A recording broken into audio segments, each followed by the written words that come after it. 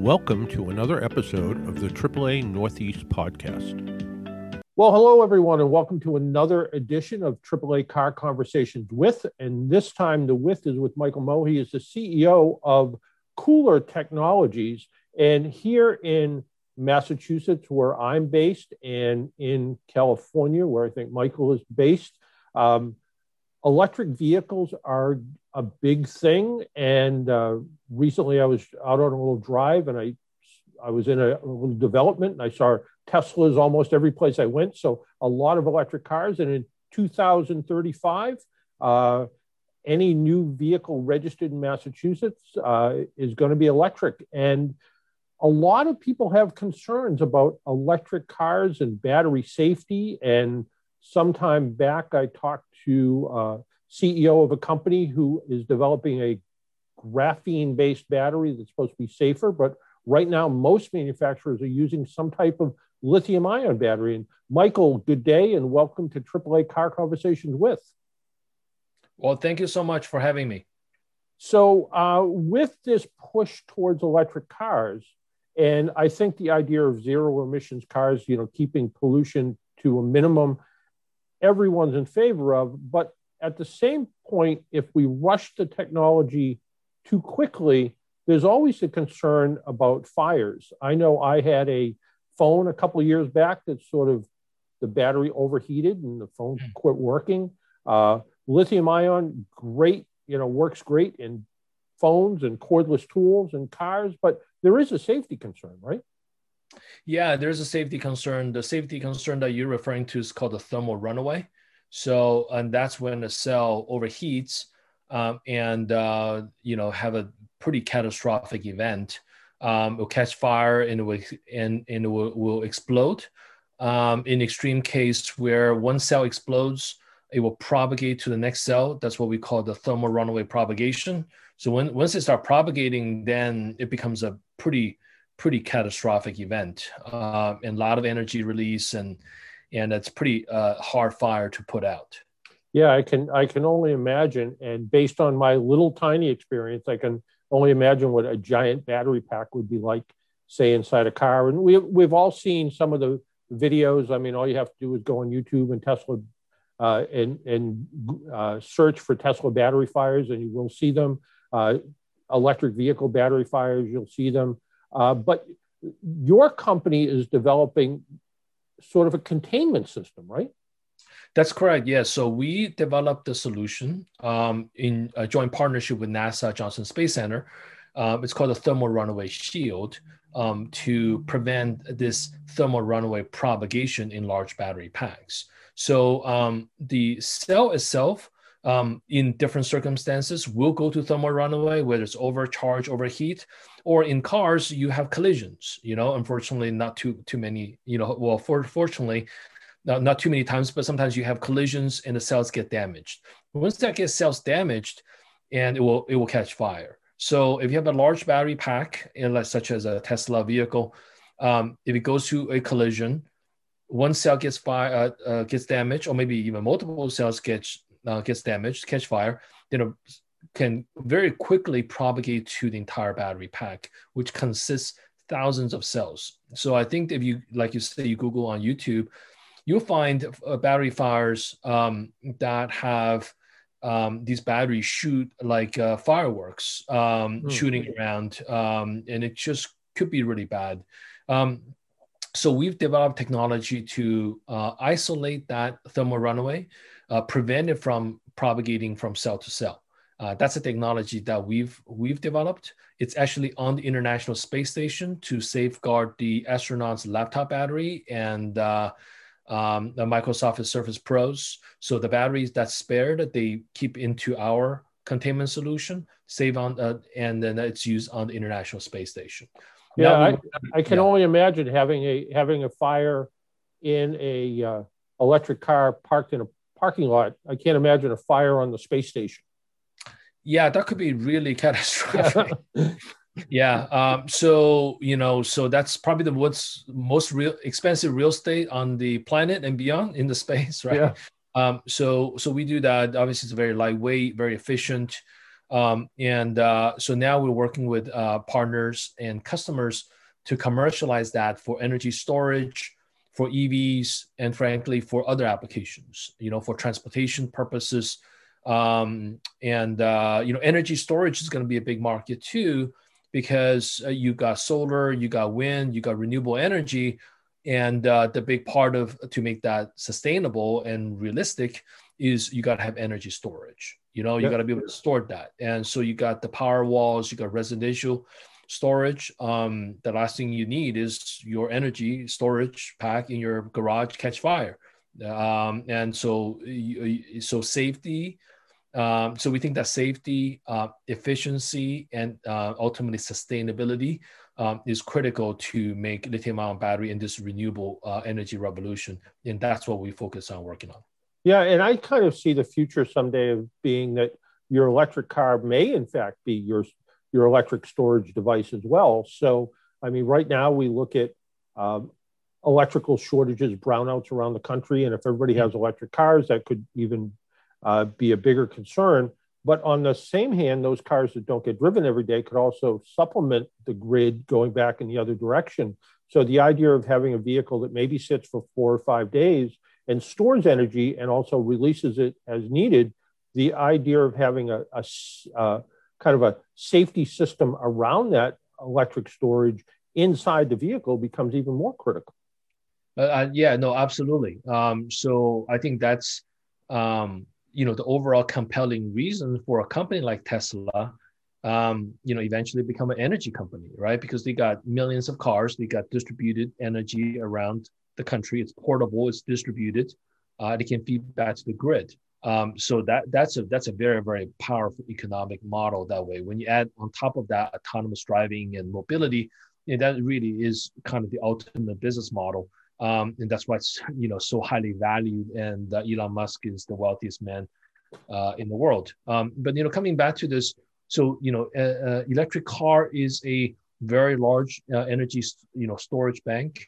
If you don't have that, the electric car penetration, you're looking at last year, I think it's about 3.2 million cars, electric cars sold around the world. Hello? Can you still see? I'm here. Oh, yeah. Sorry. Yeah. So you got, sorry, my my computer kind of blanked. So you got 3.2 million cars, EV sold around the world out of 100 million cars. So it's about 3%. The bigger industry, GM is going to phase out cars by 2035.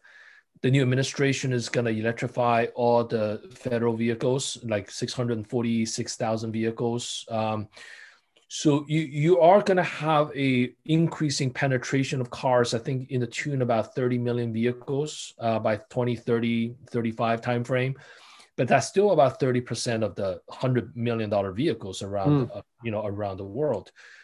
So you're going to have a lot more other energy storage products, even your power tools, your lawnmowers, your leaf blowers are moving from diesel engine to lithium-ion battery packs. Yeah. And even those battery packs, you use it 30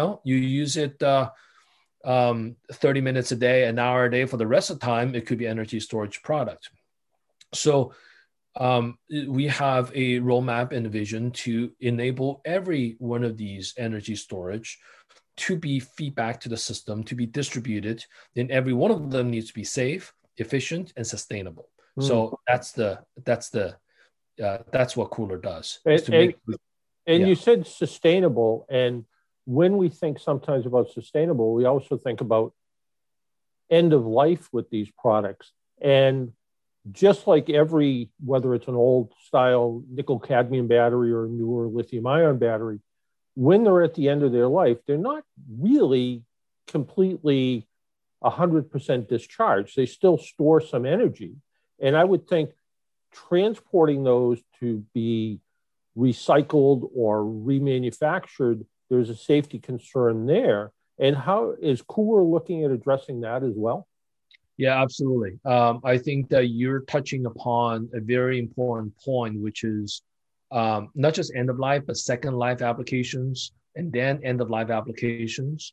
What you just touched upon is the transportation of and storage of that energy source when it's in transit and in use for the second life application, which is taking from an EV to an energy storage product, right? And then after it's done, maybe it's lost half of its energy already, or 2/3, it can't be used anymore. Let's recycle them, and then you go there. So that transportation, the safety of that is critical. So we provide a solution for that. We literally taking the technology, it's on the International Space Station for the astronauts' laptop battery pack. And we're working with partners to deploy them into mass market applications, in EV battery transportation, energy storage transportations, in power tools battery pack transportation. So we're working on those. I think that is part of the sustainability, and the other part of sustainability really is when you think about from now to 2035, all these cars are coming online. So how do you design a battery cell, a battery pack, and the whole system to be completely a part of a circular economy? It's designed for recyclability, designed for sustainability, and designed for safety. So hopefully after the minerals get off the ground, that mineral could be reused again and again and again, 100%, not just 50%, not just 5%, but 100%. So there's a lot of work to be done by the industry, the entire food chain, if you will, to make that happen. So KULR is actively participating in that technology development. Yeah, I can imagine the speed at which you're doing this. I mean, you look at conventional flooded lead acid batteries that we've had in cars for 100 years. Right. And it wasn't that many years ago that we weren't doing a very good job recycling those. And now, 99.5% of every car battery gets recycled. So what's left is just very, very little material. The case and the lead plates and the liquids inside of them all get recycled. There's very little left. And the idea of kind of going and looking at this new battery system and being able to recycle it, and the speed you're doing this is pretty amazing. I mean, like I said, we were literally throwing lead acid batteries away, 35 or 40 years ago, and they had been around for 60 years. Lithium-ion batteries really haven't been around that long, and it sounds like you've made great strides to try to ensure that that's going to happen. Yeah, well, you pretty much have to because the amount of resource that's actually required to make lithium-ion batteries, and if you don't take care of the end-of-life application, recyclability, all that stuff in a serious way quickly, you could be facing a environmental issue that's created in the name of sustainability, but it will make it unsustainable because the environmental impact of the mining and the disposal of this lithium-ion batteries could be an environmental catastrophe. So you got to look at this global warming, this climate change, and this whole sustainability in a more holistic way. Therefore, the circular, the economy thesis would really need to be played into this lithium-ion battery ecosystem very, very quickly. Yeah, like you said, you don't want what certainly on the surface is a very good thing, and you don't want unintended negative consequences of something that's a good thing. So, right. I don't think anyone who's ever driven, whether it's a Chevrolet Bolt or a Tesla and said, this thing goes 200, 250 miles between charges. It feels like every other car. In fact, it's faster than most cars. Yes. And, I could make this a regular car in my driveway without any problem. And if more people adapted to that, and you don't think about the unintended consequences of what happens at, like you said, at the end of its life, or the end of its, part of what happens when every car eventually comes to the end of its life. So very important. One of the things, when I was doing a little bit of research in the name of your company, and I was kind of sitting here looking at my laptop that's sitting up on a stand, because if it sits on a tabletop for too long, it starts to overheat. Yeah. Battery thermal management is very important as well. And your company works with thermal management of batteries too, right? Yeah, we kind of our origin is thermal management, and we've been doing that for 30 years for aerospace and defense applications. Our parts are on the Mars rover, 2020. So we build the heat sinks to keep the lasers and the sensors in optimal operating temperature when they get to Mars, looking for signs of life. So that's kind of fundamentally what we do. And then we have parts on the International Space Station, numerous Mercury Messenger, many satellite programs and DoD programs. So that's kind of how we cut our teeth developing these technology. Yeah, so it's thermal management, and then now we're deploying these technology to more consumer and commercial applications. So hopefully soon enough, your computer and phone that needs to be cooled is going to be powered by KULR. Did you ever think that when you first started in business years ago that any of your products would end up in space or on Mars or on the moon? Yeah, well, I actually I started my career as a semiconductor guy. So I went to school in UC Santa Barbara, got my master's in electrical engineering, computer science. So I was very focused on doing chip design and software and so forth. I met Dr. Tim Knowles, our CTO, my partner, about 15 years ago, and that's when I realized the bottleneck for electronics and chips. More and more so is heat for reliability and for performance because of overheating. So then Tim and I, we joined together and take the technology that he's been working on for 30 years with space, and we started KULR together, and then now here we are. So not only we're serving space, aerospace, defense applications, now new applications come in, like the lithium-ion battery. And that wasn't there when we started the company 7 years ago. Even, let's say 3 years ago wasn't really there, but now it's everywhere, right? So you got EVs, you got energy storage, you got these power tools, you got everything is powered by, batteries now. So, so to answer your question, when I first started my career, no, I didn't think I was going to go into space. But when we started KULR, we knew that we're going to come from space and come back to Earth with that technology. Yeah. No, as I sit here looking at my laptop next to my iPad on top of my iPhone, I wonder, do I have to worry about thermal runaway all of a sudden? Yeah. I think that, the chance of these things happening is 1 out of X million. So if that happened to you, you probably go out there and go buy a lottery ticket tonight. You probably it's a pretty good chance. But no, all jokes aside, I think the chance of these things happening is 10 to the 6 in order of magnitude. Except for if you're doing vaping, I think that's because the application and some of the quality issues associated with that. The chance of happening is more.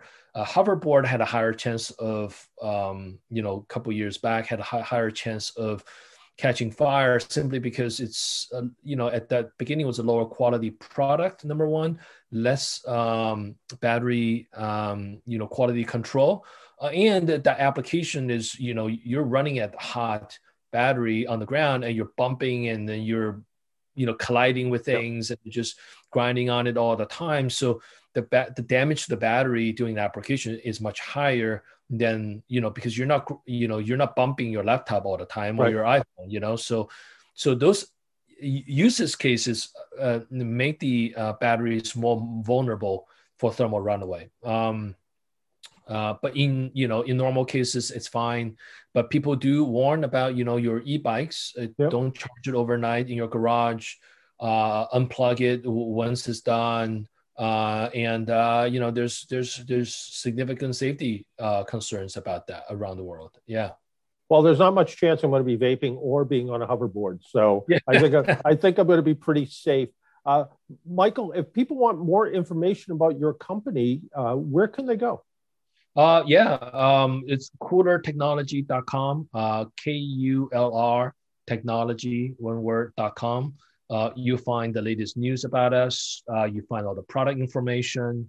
You find our investor, information, all the press releases, all the video that we showcase our product.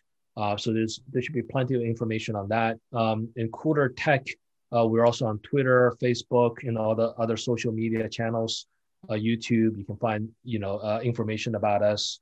You can watch it. You can keep up to date with us on Twitter handle. No, we would love to educate the public about sustainability and safety, and we would do our part to make that happen. Michael, I want to thank you for taking time out of your day and joining us on AAA Car Conversations with. Great. Thank you so much, John. Appreciate it. Thank you for listening to the AAA Northeast podcast. For more information about AAA, go to AAA.com.